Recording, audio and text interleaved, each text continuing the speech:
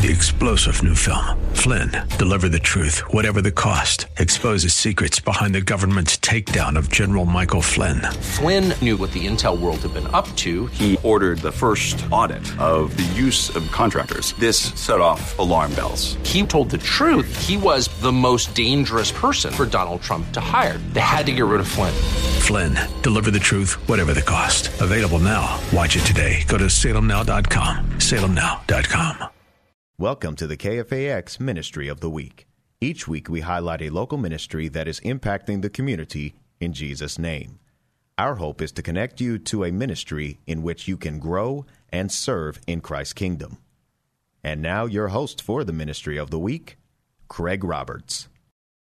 Joining me today in studio, a very special guest. He is the lead pastor of Hillside Church in San Jose and also speaker on a new broadcast here on KFAX called Grace to Live, heard Sunday mornings at 10 a.m. right here on KFAX. He's Pastor Keith Crosby. And Pastor Crosby, great to have you with us today. It's great to be here. I'm excited to be here. And excited to have you not only as a brand new member of the KFAX programming family, and I think listeners will also be interested to note as they make a destination point Sunday mornings at 10 a.m. to listen to your new broadcast, Grace to Live, that you come to the table with a pretty nice pedigree from a theological background. You are, in fact, a student of our good friend Dr. John MacArthur, in fact, a graduate of Grace Seminary, a couple of degrees there. Right, actually the Master's Seminary, but yeah, I graduated twice, my Master's in Divinity in 2003, and then I received my doctorate in expository preaching in 2015. But you don't go by Dr. Crosby. I do not. I go by Keith. I'm not into titles. I'm just a servant of the Lord, sort of a ditch digger for Christ, and so titles aren't a big deal for me. You came to the San Francisco Bay Area by way of SoCal down in Riverside, but originally you and your spouse are from Savannah, Georgia. That's right. Terry and I are both from Savannah. We grew up a mile and a half from each other, and we never laid eyes on each other for the first 30 years of our life. And then it was love at first sight, and the rest, much, as they say, is the fairy tale story. Married, almost 30 years? Almost 30 years. It'll be 27 years in May. Fantastic. And had the calling to the ministry been something that was a part of your spiritual DNA from the very beginning?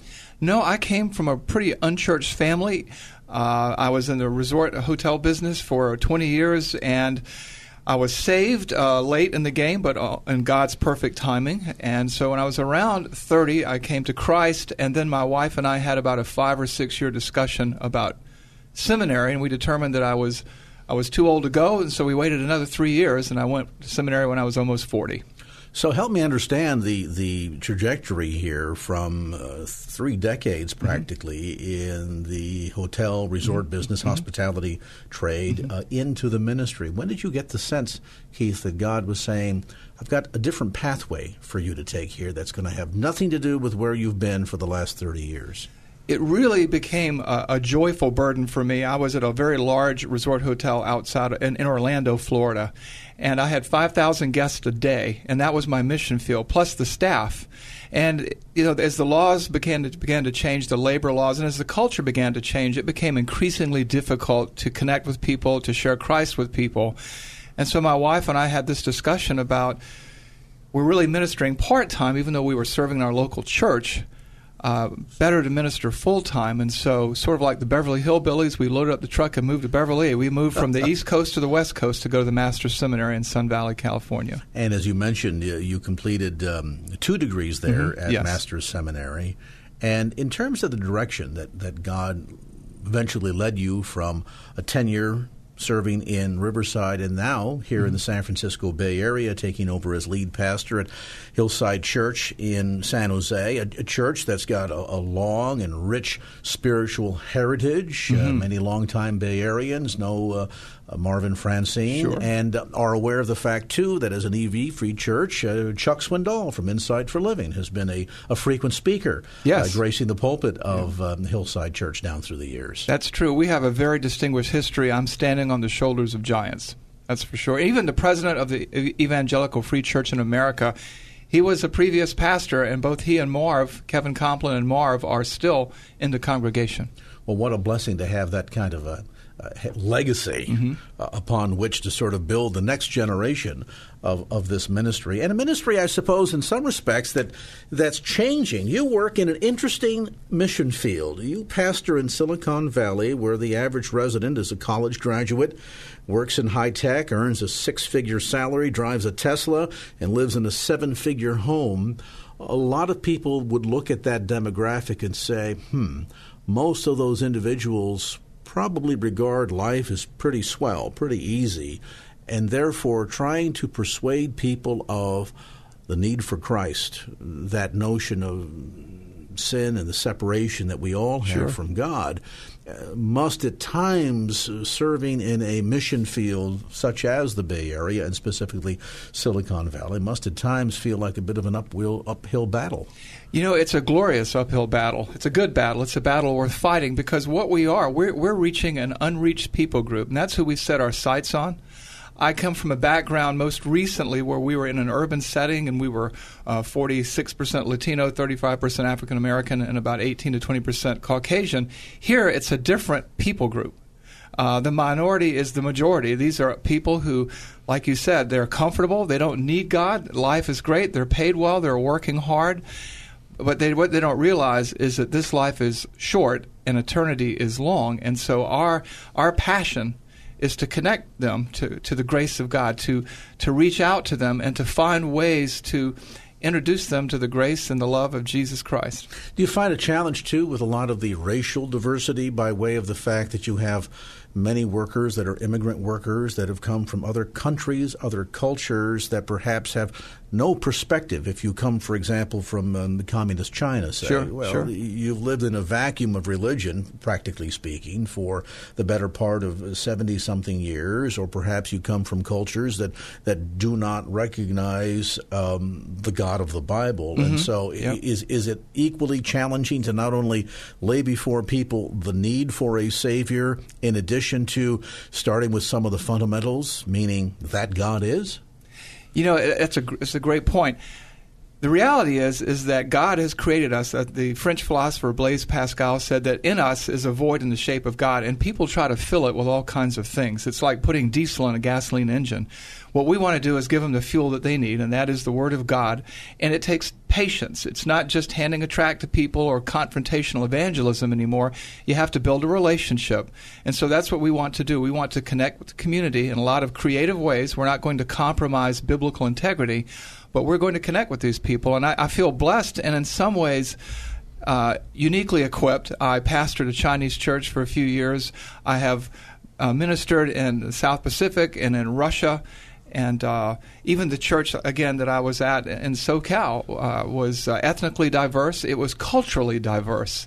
And the bottom line is that the God of the universe has put something in them that they know viscerally, even if they try to suppress that truth, that they need Him. And so we just want to seize the opportunities that He gives us to take the gospel to them, just like we would somebody in a faraway land like India or China or the Arabian Peninsula. And in that context, I mean, certainly we've seen a major shift that has taken place in our country of recent times, certainly economically, culturally, to be sure. And I have to wonder, toward that end, does this then force one, in a sense, to be very intentional about what they do from a ministry standpoint? And let me define that for listeners. We see the better part of the history of the church in America as almost casual or incidental, meaning that most people that were raised in the influence of a church growing up continued to go to church as young adults. They raised their own families in church. That cycle continued. It was that way for many, many generations. Now we have perhaps the first full generation, maybe even two, for whom that sort of spiritual legacy within the household has a great disconnect, either because once having reached collegiate level, there was a desire to go out and explore the world and never turn back to the church, if even having been churched in the first place. And then when you add into the mix an area like the Bay Area that is so rich in terms of the cultural, economic diversity, the educational even diversity that we see here, that one almost has to be intentional in what we do in terms of reaching not only certain people groups, but also certain subsections of our own culture. Well, Tim Keller writes a book called Center Church that talks a lot about that, and this is our approach at Hillside. We are gearing up, particularly for our Easter outreaches, to where we want to take every opportunity to connect with somebody. You think about it. You pass people on the street day in and day out. You stand in line at the grocery store. You stand in line at the ATM, or wherever it is in your workplace. You were saved to serve as a Christian. You were put here for a reason. You were raised up for such a time as this. And our mission and our passion is to be about our Father's business. In the past, we were, as a culture, in some ways, fat, dumb, and happy. And as people don't do well spiritually in times of prosperity, but in times of uncertainty, in times of adversity, that's when the church thrives. And that's the time we're in now. And people know that money doesn't buy happiness. We used to say it rents. It doesn't even do that now. And so there is an unsettledness in the world that causes people to look around for truth and they can't find it. And I believe that God is using this difficult era in which we live to cause people to look up. And our goal is to be there as a neighbor, as a friend, as a colleague, as a church of 400 ministers of the gospel, to begin to answer the questions that people ask. And so we're really focusing on equipping ourselves to do that. We sometimes come to the false conclusion when we see the rise of secularism and a drifting away from the traditional Judeo-Christian ethic in our nation, that we think people somehow have lost interest in things spiritual, and that it isn't at all the case. They're just looking for other non-traditional places in an effort to find answers, ultimately to come back very unfulfilled. And eventually, if the church is good at what God's called us to do, find themselves coming back to the foot of the cross? Yep. Think about it right now. People, all kinds of crazy New Age religions. Remember the 70s song, Looking for Love in All the Wrong Places? That's what people are doing. They haven't stopped their spiritual odyssey, their spiritual search.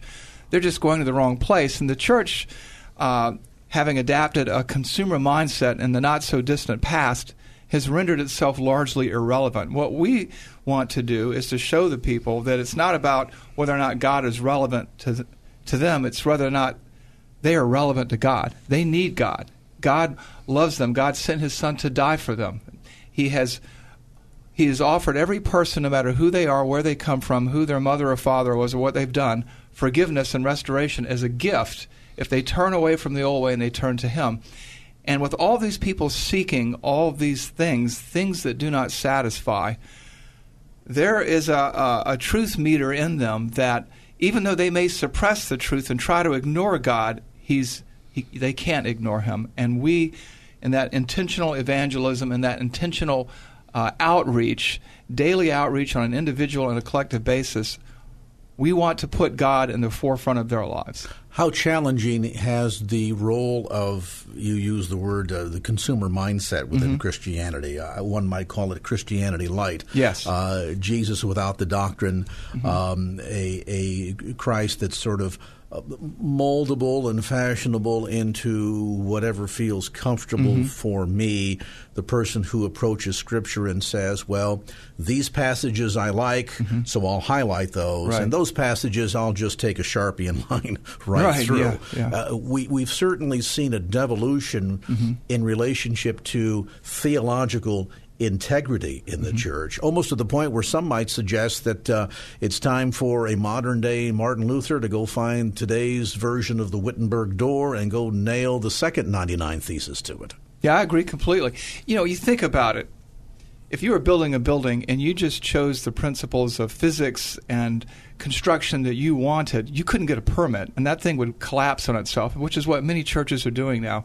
Even in our church right now, we're preaching through the 10 doctrines of the Christian faith. We're calling the series Blueprint to remind ourselves of what we believe and why we believe it, and equipping ourselves to explain it. But we do live in an era where people try to pick and choose, but you really can't. You can't pick and choose how you're going to do brain surgery, and you sure can't pick and choose how you're going to do soul surgery. Christ has defined himself. They say, you can't put God in a box. Well, God has described himself exhaustively and sufficiently within his word. He hasn't said one word more than he needs to or one word less than he should. And we want to bring that Bible, that timeless teaching of God's word to bear upon our own hearts so that we can share it with the people around us. And people will know the truth when they hear it. And as Jesus said, the truth will set them free. Do they want to hear it? Not necessarily. Neither you nor I would enjoy getting a cancer diagnosis from our doctor. But it would be unloving for him not to tell us we had cancer and we needed treatment.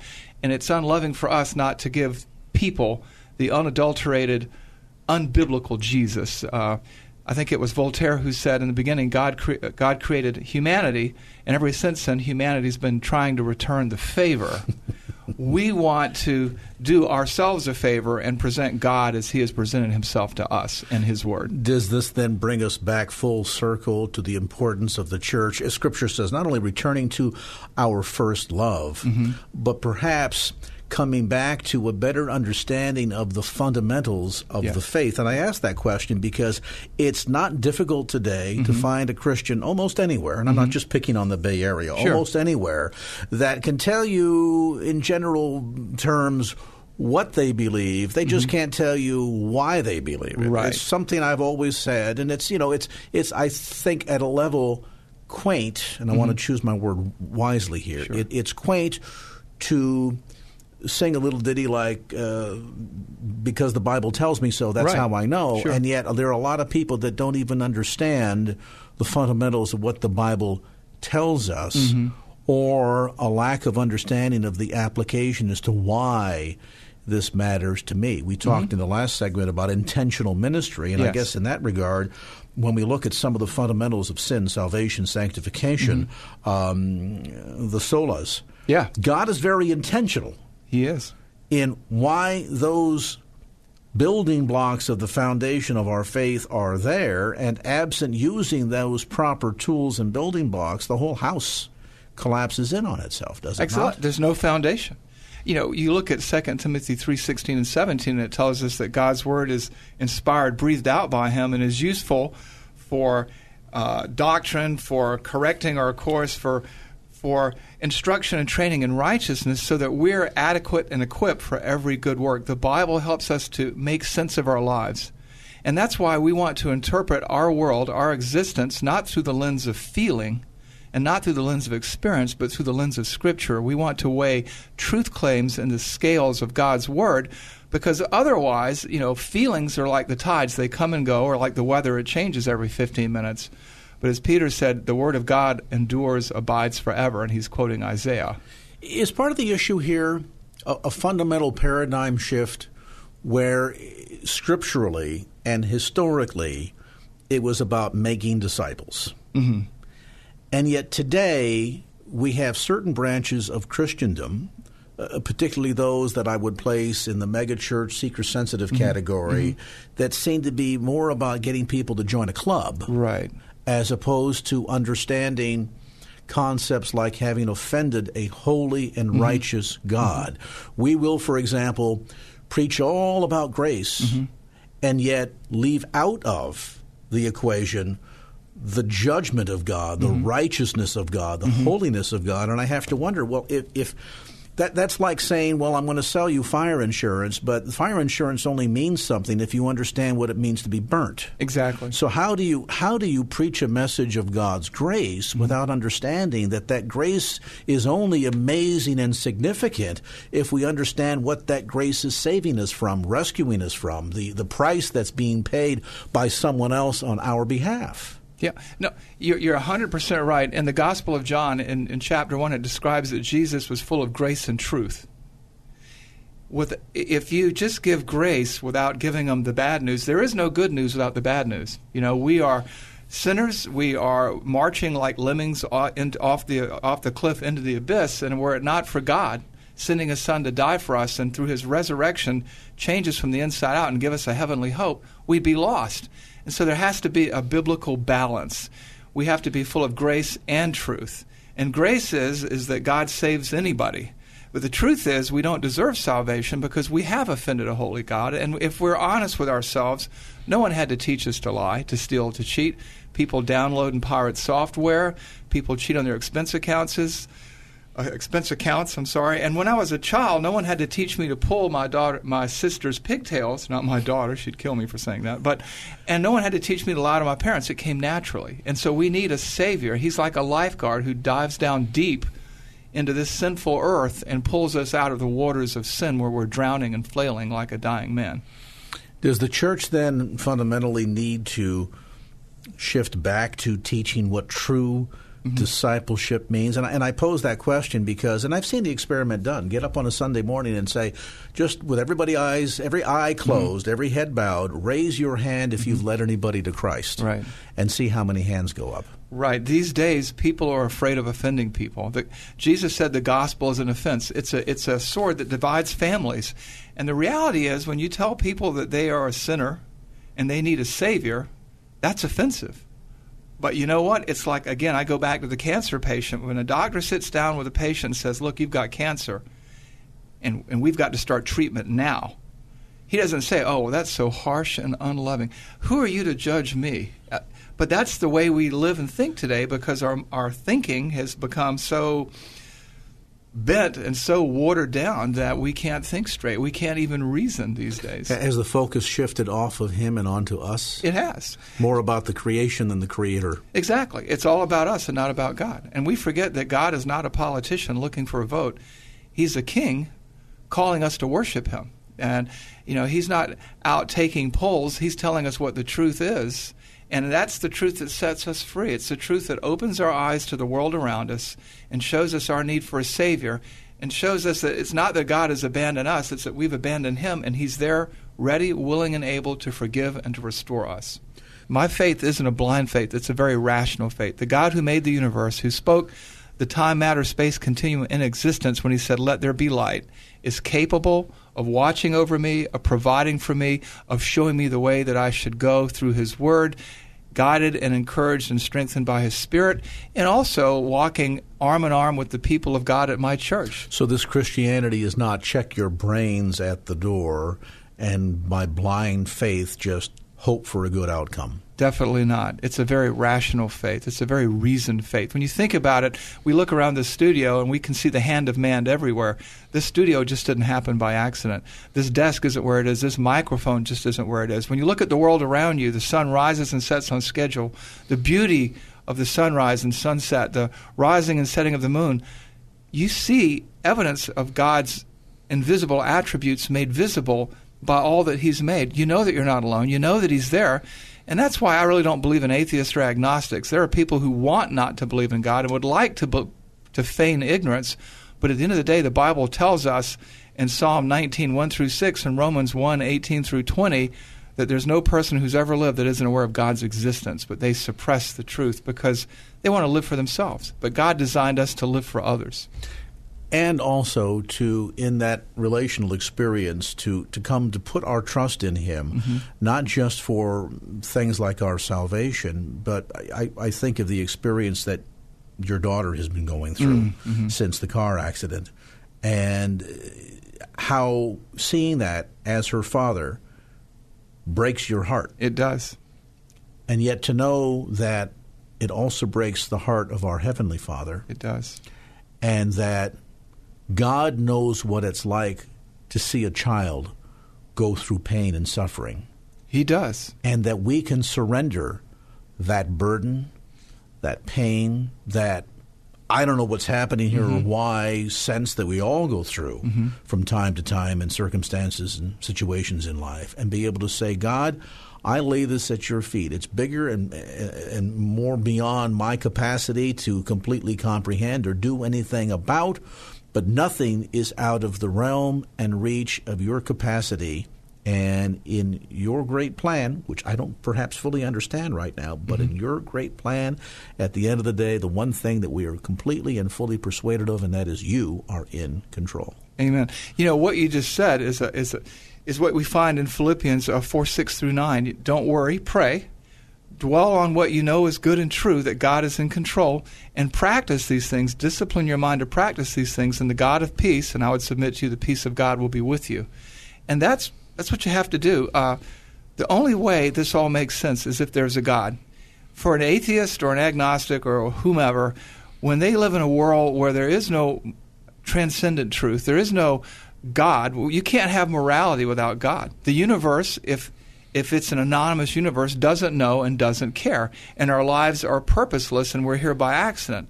But we know that God made us for a purpose, that there is good, that there is evil, and that God will conquer sin, death, evil, and hell, and that we have hope for the future. And that there is certainty out there. There is certainty. And if you're unsure of that, try stepping to the ledge of a 3-story building and ask whether or not gravity is certain. Right.